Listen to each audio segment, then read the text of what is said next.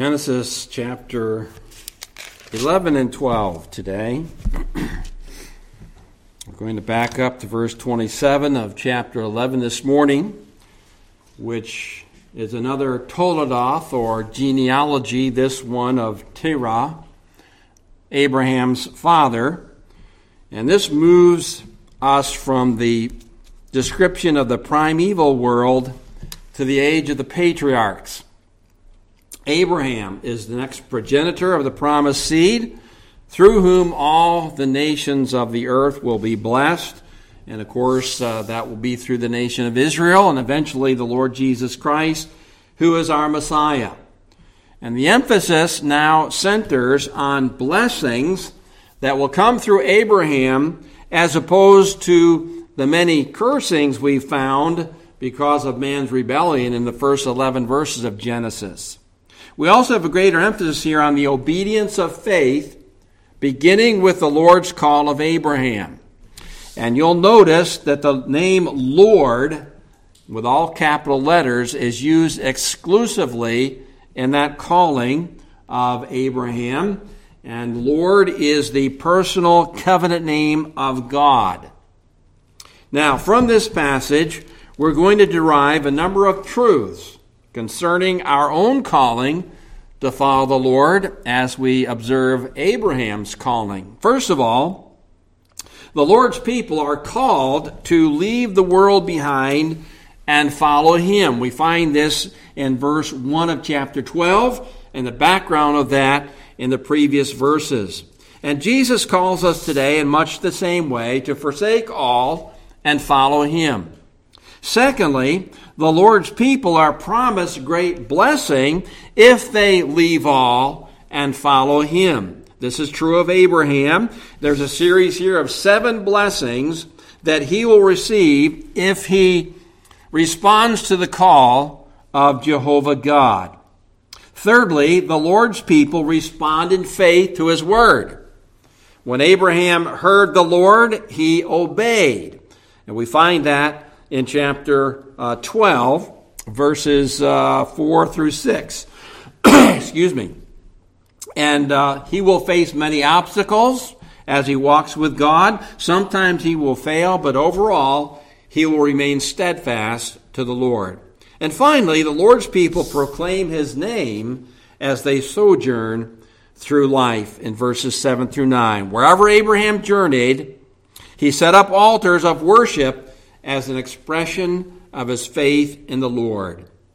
Alan Ross nicely sums up this calling in these words: "Those who truly believe the word of the Lord will forsake all else to become worshipers of the Lord and to serve in His program to bring blessing to the world."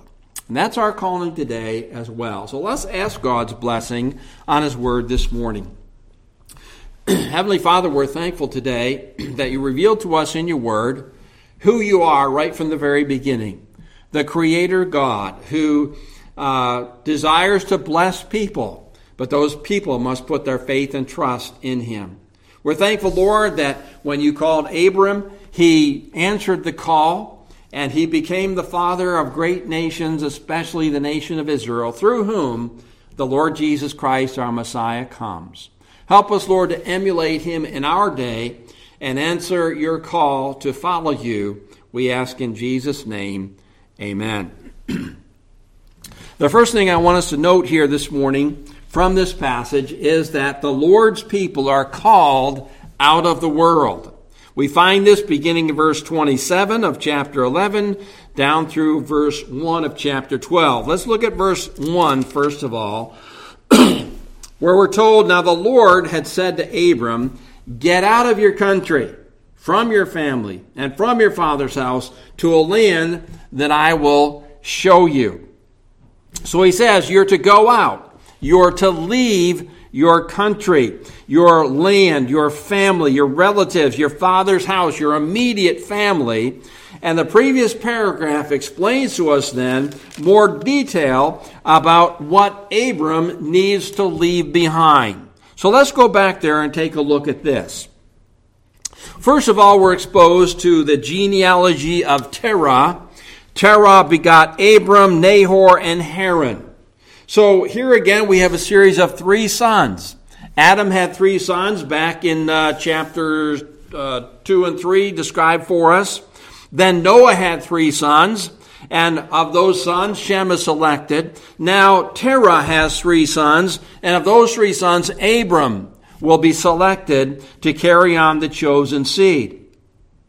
Now we have described for us here also 3 lands, 3 countries.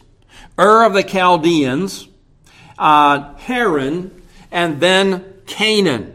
So let's take a look at these and just note a few things about them. First of all, Haran died before his father Terah in his native land in Ur of the Chaldeans. Now, the Chaldeans later settled this land, and that would put in the mind of the people that Moses is writing to where this area was. But Ur existed far before the Chaldeans did. And according to Stephen's sermon in the book of Acts, this was the place from which Abram was originally called. It was a very prominent city, highly civilized, established by the end of the 3rd millennium. It was located in the southeast region of the Fertile Crescent, which also was a port city right on the Euphrates River, and it hosted a ziggurat, a tower similar to the one at Babel. This was named Ur-Nammu after the king who really led this city to its greatness. His name was Nammu, but it also was dedicated to the moon god. So that indicates to us that although this city was civilized, it was a commercial site, it had a civil government, it was also a center of polytheism. So the false gods of other nations began to develop very early on in rejection of Jehovah, the one true God. And when Joshua later addressed at the end of his career the people of God, do you remember what he admonished them? He said, "Put away the gods your fathers served on the other side of the river." The river he indicated was the Euphrates River. On the other side, where Ur of the Chaldeans were and other ancient civilized cities. So that indicates to us that before Israel even became a nation, her fathers worshiped false gods on the other side of the river. That would include Abram and his family before the Lord called him. So they're called out of a false religious system in a prosperous city, in a prosperous place to follow the Lord. So this is where it all begins. Now, we're told here in verse 31 that Terah took his son Abram, his grandson Lot, the son of Haran, and he headed out toward Canaan. But they end up someplace else. They end up in Haran. If you'll look there in verse 31, they go out of the Ur of the Chaldeans to go to the land of Canaan, which the Lord has not really told them this is the land yet. And they came to Haran, and they dwelt there. They lived there. They settled down there. So Haran is about halfway to where they're supposed to be going. It's still in the Fertile Crescent. It's in the opposite end of Ur of the Chaldees. Again, a very populous city, connected by trade and by religion to Ur. So pretty much the same kind of a background. And this is where they go. It could well be that Terah's clan, his larger family, actually derived from there, migrated down to Ur, and then head back that way, because later on in Genesis we'll find out that wives for God's people are selected from Haran. And there's relatives there in the line of Abraham. So this is the background here. They were nomadic family because they had herds, they had flocks, and it could well be that they weren't actually settled permanently, but they're moving around this general area of Ur. They go to Haran, and they're migrating around that general area. But now God's calling him to go someplace else, even farther away. So the promise of a land to which God would send Abram may have appealed to him, but in order to get there, he had to leave his current country, where he had grown up, where he was comfortable, where he was secure, where his larger family was, and go where God wanted him to go. Now, let's take a look here then at the family, the relatives, the house that Abram was going to leave behind. Now again, Terah is blessed with 3 sons. Haran, who may have been named from their original homeland, died before Terah did in Ur. Verse 28 tells us, Haran died before his father Terah in his native land in Ur of the Chaldeans. So that might indicate that Haran was born in Ur as well as the other sons, even though they might have migrated earlier, Terah may have from Haran. Okay, we're told then that Abram and Nahor, the 2 surviving sons, take wives for themselves. The name of Abram's wife is Sarai. We find out later that Sarai is actually his half-sister. Nahor takes his wife Milcah, who is the daughter of Haran, the father of Milcah, the father of Iscah. So Milcah is Haran's niece. Now to us, that probably seems pretty repulsive. But back then, this was an accepted tradition, custom among native or ancient people before the law came into play and before other problems with close relationships like that developed. So there was nothing wrong with this at that period in time. Now, the family begins to journey toward Canaan, but they settle there in Haran.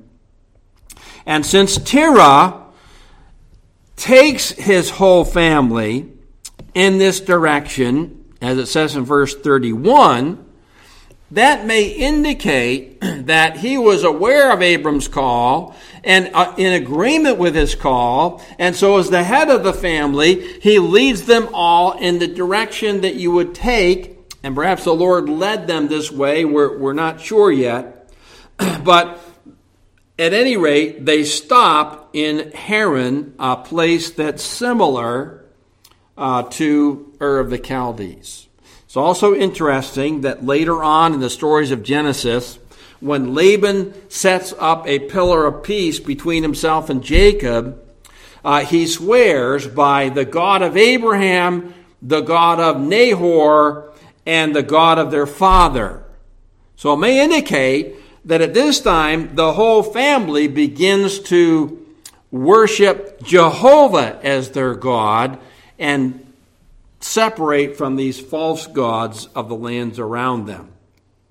But only Abram and Lot are going to travel on to Canaan. Now, let's go back to chapter 12 and verse 1. And here we have either a reiteration of the call that God originally gave to Abram in Ur, or a second call to get him out of Haran, heading to the place that God wants him to be. The Lord's calling him to leave behind the things that are familiar to him, to leave behind the people who are closest to him, to strike out now in faith and follow the Lord to a place that he still does not know where it is or what it is. And the call of the Lord Jesus is similar. Remember his words when he said, "He who loves father and mother more than me is not worthy of me. And he who loves son or daughter more than me is not worthy of me. And he who does not take his cross and follow me is not worthy of me. He who finds his life will lose it, and he who loses his life for my sake will find it."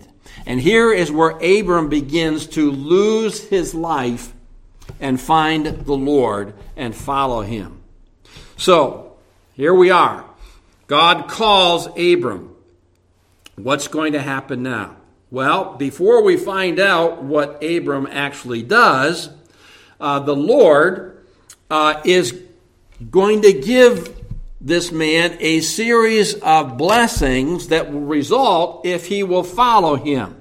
So the Lord's people are promised great blessing if they will follow him. We find this in verses 2 and 3, a whole series here of 7 promises God states to Abram, and those who respond to God's call today are still going to relate in some way to these promises he gave to Abram. So let's take a look at these. The Lord goes on to say in verse 2, I will make you a great nation. If Abram will leave his world behind, God will lead him to a land in which he will become a great nation. Because the last part of verse 1 says, to a land that I will show you. So in order to become a nation, you've got to have a land. We know what that land is. Abram didn't yet know that. And in order for that nation to develop, you've got to have a land, you've got to have some kind of a government, and you've got to have a common language. That's what's described to us back in chapter 10.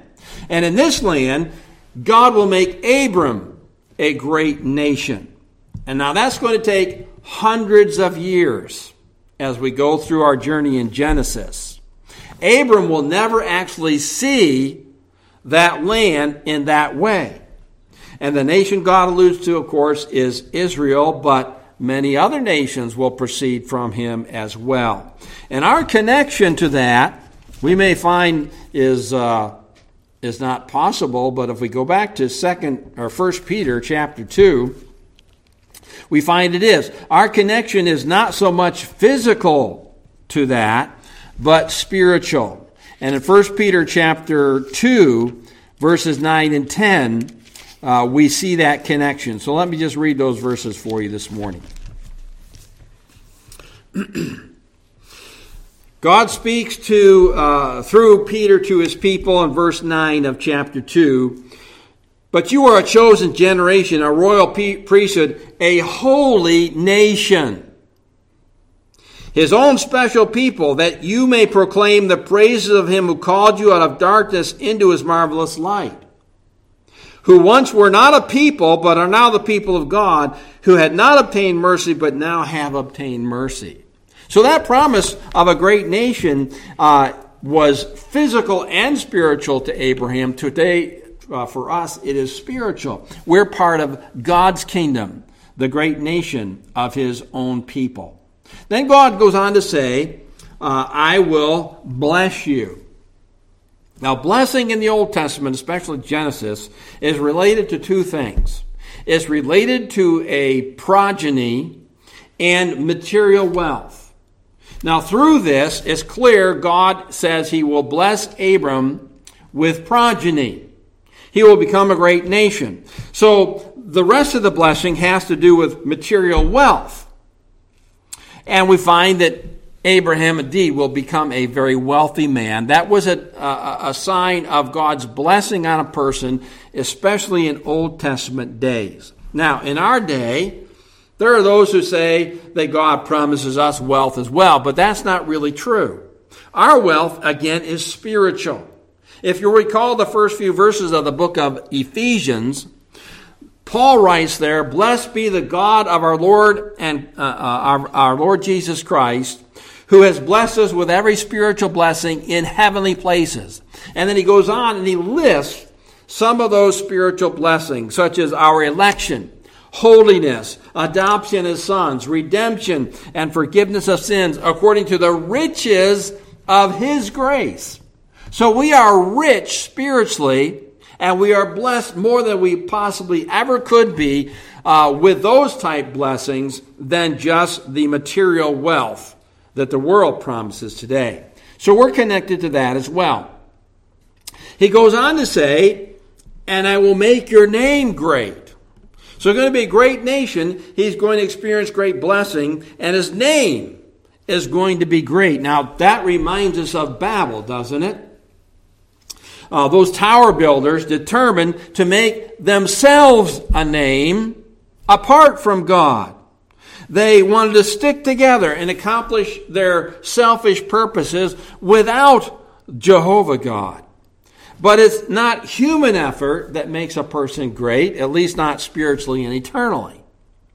And so Abram is going to become famous. He's going to exert great influence in that land for God because God granted him a name. God promised to give him a name.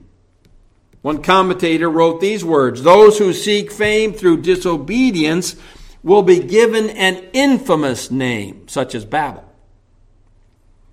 But those who seek to exalt the name of the Lord through their obedient service will be made famous." And in Christ, God has associated us with his name, which is above all names. And it doesn't matter if we're famous in this world, we will be people that are known in heaven for all of eternity. Thirdly, and this is kind of a transition, and you shall be a blessing. That's actually an imperative. You're going to be a blessing.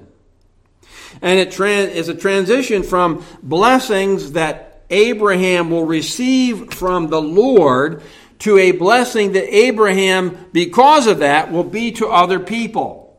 So God will bless Abram in order that he might be able then to bless other people.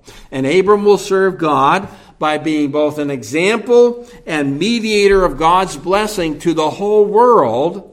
And in this way, he's actually a type of Christ and a model for Christians. And more than anything else, it's God's people who bring blessing to this world. The world will say that's a bunch of baloney, but it is true.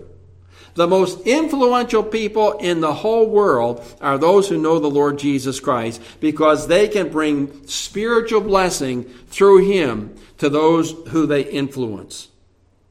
He goes on to say then, "I will bless those who bless you and curse those who curse you." Now here we see cause and effect, depending on one's attitude and relationship to Abraham.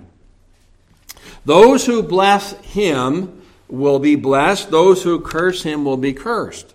Later on in the story, as it develops, you'll find out that when Pharaoh and Abimelech try to take Sarah into their harem, they're not blessed.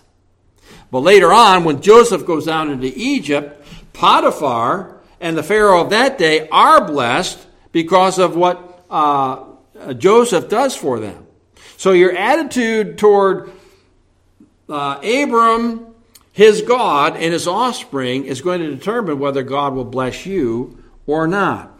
And in every generation, those who disdain the one in whom Abram places faith, or who mock the trust that Abram had in God, they will face the curse of God or the blessing of God if their attitude is the opposite of that. It's interesting here, as it goes on to say, "I will curse him who curses you." The word for curse are two different words. And the word curse you means to belittle, to treat lightly, or disdain. God's curse is actually banishment from blessing, like he did to Cain.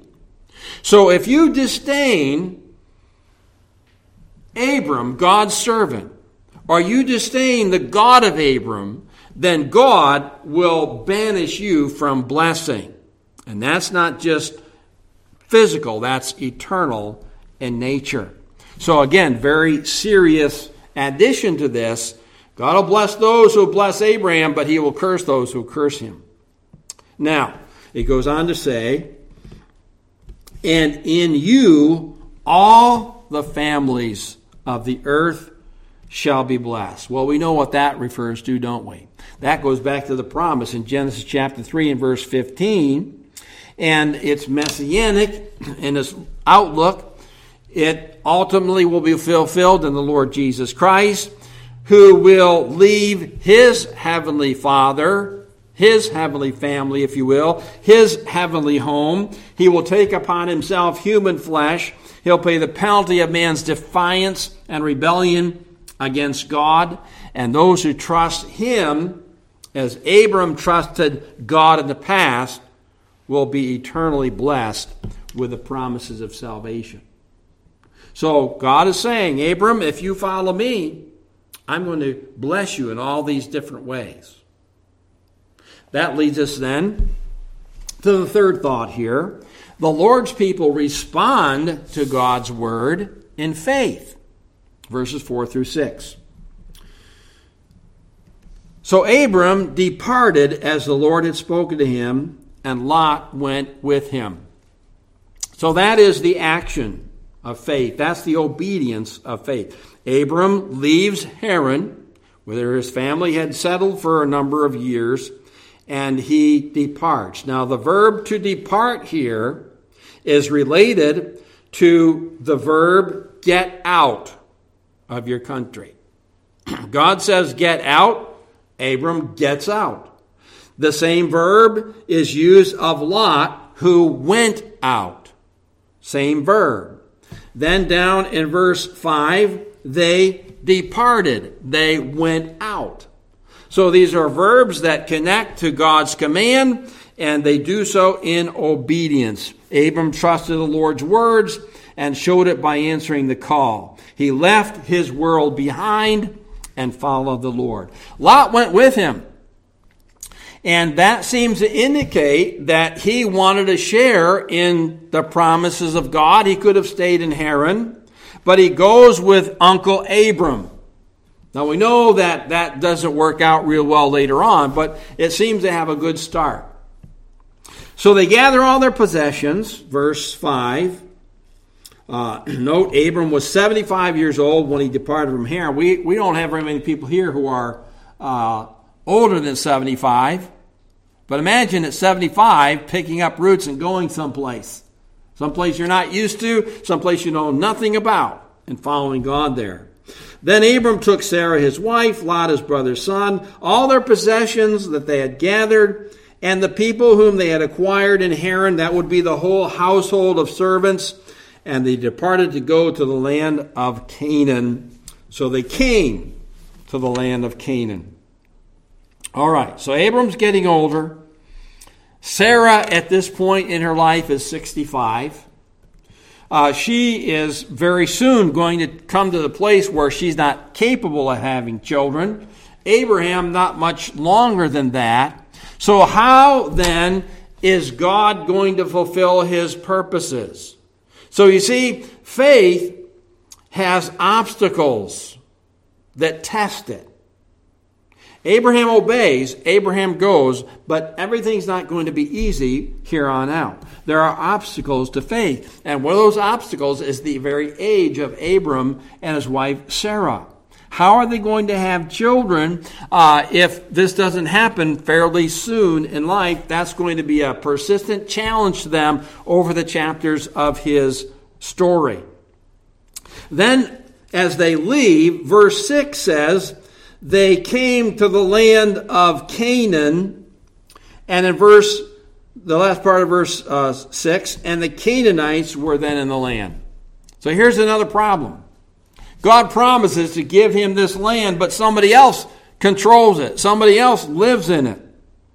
We know the Canaanites are an immoral and cursed people according to chapter 9 and 10. So how's God going to give Abram this land to live in when it's full of God's enemies? And how is he going to conquer those enemies if he only has a few hired servants in his greater entourage and no children? So here again is a challenge to his faith that he will have to look to God for. And then in verse 6, as we see references here, land of Canaan, the Canaanites. This indicates something to us as well. It says in verse 6, Abram passed through the land to the place of Shechem, as far as the terebinth tree of Moreh. Now, Moreh is a place name, and there is a significant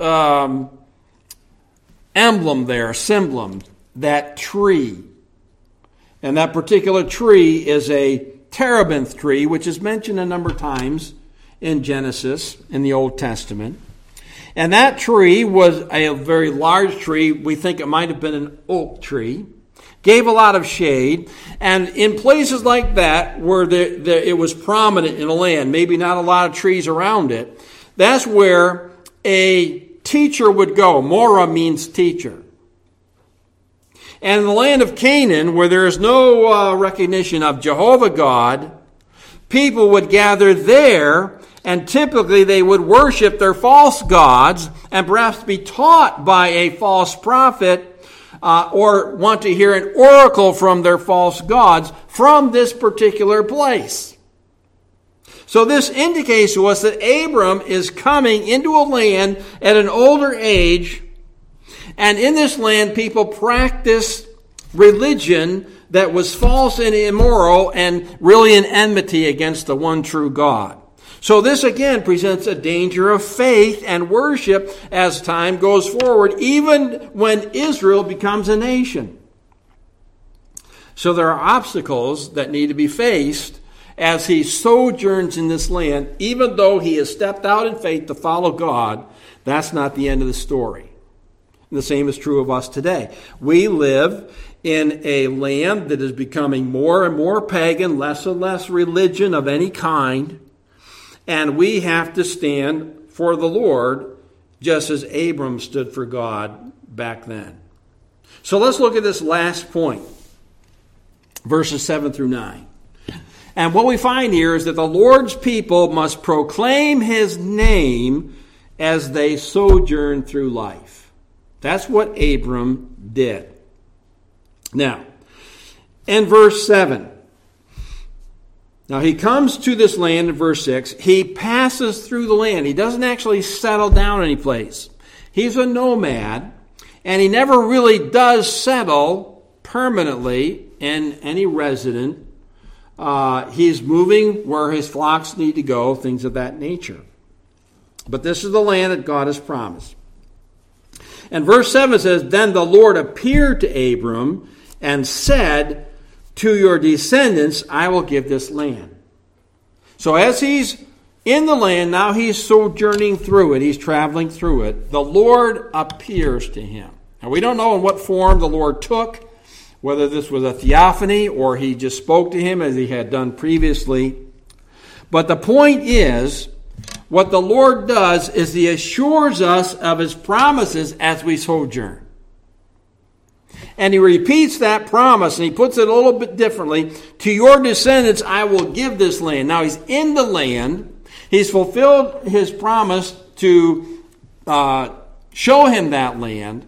Now he's there, and he says, To your descendants I will give this land. So not necessarily just to Abraham, but now to his descendants. And Abraham was reassured of this over and over for the next 25 years until Isaac was actually born. And what seemed impossible to Abraham had to be then acquired by faith. In this land, occupied by other people, I'm getting older in age, and the people here don't worship God. So the Lord today doesn't appear to us in theophanies and epiphanies. The Lord is in his word. We have his word today in our hands. So the word of God guides us today. It gives us all the promises. It gives us hope and direction as we sojourn through the world in our lifetime. And everything we need to cope, everything we need to exercise faith and obedience and to worship and serve God is found here in his word. And there is an assurance to us every day as we walk with him through this life. Then we see that Abram demonstrates his faith through worship. And we also do that. We demonstrate our faith through worship as we're sojourning, because this world is not our home, right? So, what do we notice here? We notice that Abram doesn't really settle down. He's passing through from place to place. The first place he comes to is Shechem. The Lord appears to him there. And if you looked on a map of Israel to what God promised, Shechem is really kind of in the middle. It's central.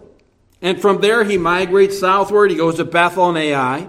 Eventually, verse 9 says he goes to Negev, the dry land of the south. So he's passing through that land from north to south, everything God has promised to him. And everywhere he went, what did he do? He constructed an altar. In Shechem, where the terebinth tree was, the place that may have been used for false worship, he erects his first altar and he worships the true God. And that altar is a symbol of his faith as he lays claim to the Lord's promise that God will give him this land. His descendants will occupy it. And when we worship, whether privately or together, it's a demonstration of our faith, of our trust. And we're laying hold of God's promises and trusting in them no matter what's going on in the world. We demonstrate that we believe the promises of old are just as true today as they were when they were given to Abram. And this includes our belief that one day the Lord Jesus is coming back and he will rule the nations as the descendant of Abraham. And not only this, as we worship in faith, we proclaim the name of the Lord. As Abraham continued south, he comes to Bethel, another religious place. It means house of God. He erects another altar, and what are we told in verse 8? He moved from there to the mountain east of Bethel, and he pitched his tent with Bethel on the west and Ai on the east. There he built an altar to the Lord, another altar. But notice, it says, and called on the name of the Lord. That reminds us way back to Genesis chapter 4, when Seth was born. Seth then has Enosh, and it says, in those days, men began to do what? Call on the name of the Lord. So now Abram is calling on the name of the Lord. And the verb that's used there, to call, is related to proclamation. It's a term that was used for prayer or praise in worshiping the Lord. Interestingly, Luther translated preached. So he's proclaiming, he's calling on the name of the Lord. And as Abraham in faith worshiped the Lord, he's proclaiming him before that ancient world. He was lifting up the truth that there is one true God who must be honored. And in this way, wherever he was, Abram proclaimed the name of the Lord who promised to make him a name. So if we want a name, then we need to proclaim God's name, from which we derive our name. And as we worship the Lord in attitude and action, we too are proclaiming the truth of his promises to a world that needs it more than ever. So we follow Abraham in that way as well. So as we close this morning, consider these questions. You and I have been called out of the world to the Lord Jesus Christ. Are you separated from it, or are you caught up in it? That concept of separation follows through the whole Bible. God's people called out from the world. Secondly, you've received great blessing from God. So do you contemplate these blessings often? Do you praise the Lord for them? Do you realize that they are a result of your following him in faith? And thirdly, do you respond to God's word in the obedience of faith? Much of the problem, the first 11 chapters of Genesis, were people not following the Lord, not calling on him in faith, and the end result is a curse. The curse on Adam and Eve, the curse of the flood, the curse on Canaan, the curse on the Tower of Babel, and very little of people of faith. But now that all changes. So we need to respond to the Lord in faith. That's the only way that we receive the blessings. And finally, are we proclaiming his name to a lost world as we journey through this life? Heavenly Father, we pray this morning your blessing again upon your people as they choose to follow you, to obey your word. We receive the blessings. So, Lord, help us to be like Abram, who was called out of the world of the familiar to a place he did not know, and yet, Lord, he trusted you all the way. Yes, he faces battles. He fails from time to time. But, Lord, overall, he is the Father of us all, the Father of faith. So, Lord, help us in our life to emulate him and be faithful to you until you take us home or till you come. We ask in Jesus' name and for his sake. Amen.